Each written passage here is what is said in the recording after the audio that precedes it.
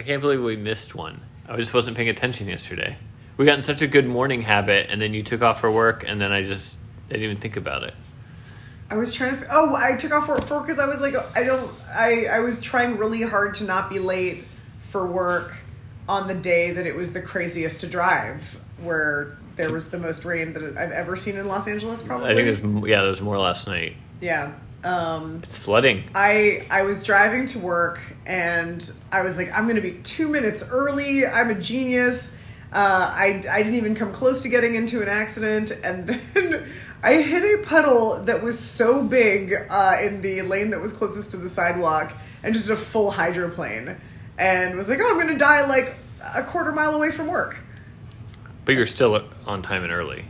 I was still 1 minute early. Great. And then does that feel early to you? 1 minute early feels early to me. Really? Because It feels early? Usually I'm 10 minutes late. Huh. I'm 10 to 15 minutes late. If I have an appointment that I'm paying for, then 5 minutes to 10 is my maximum, and then I'm just like, I feel like a complete fuck up if it's more than 10. But what if it's just like a social thing? Social, I have our listeners, Kevin and Alina, will attest to the fact that they were thinking about starting to trick me into believing that reservations were a half an hour before the reservation actually was, so that I would come close to arriving on time. I have a 15-minute... Like, Carlos has granted me a 15-minute grace window, but anything over that, then I'm an asshole. Have you ever tried, like, just...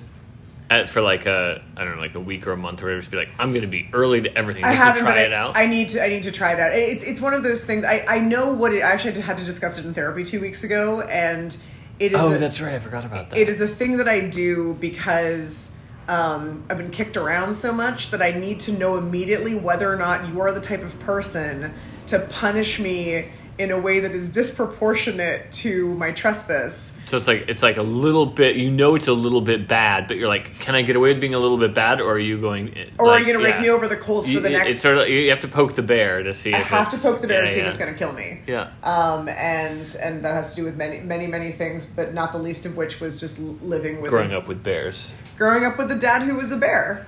Because, like, my dad was like, you could fucking, like, spill a cup of boiling hot coffee on his penis and he wouldn't get mad for some reason.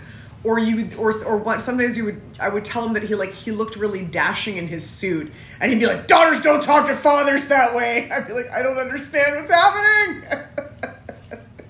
I know that whenever I describe my parents, it sounds like I was in an emotionally abusive situation at home. And the answer is I was.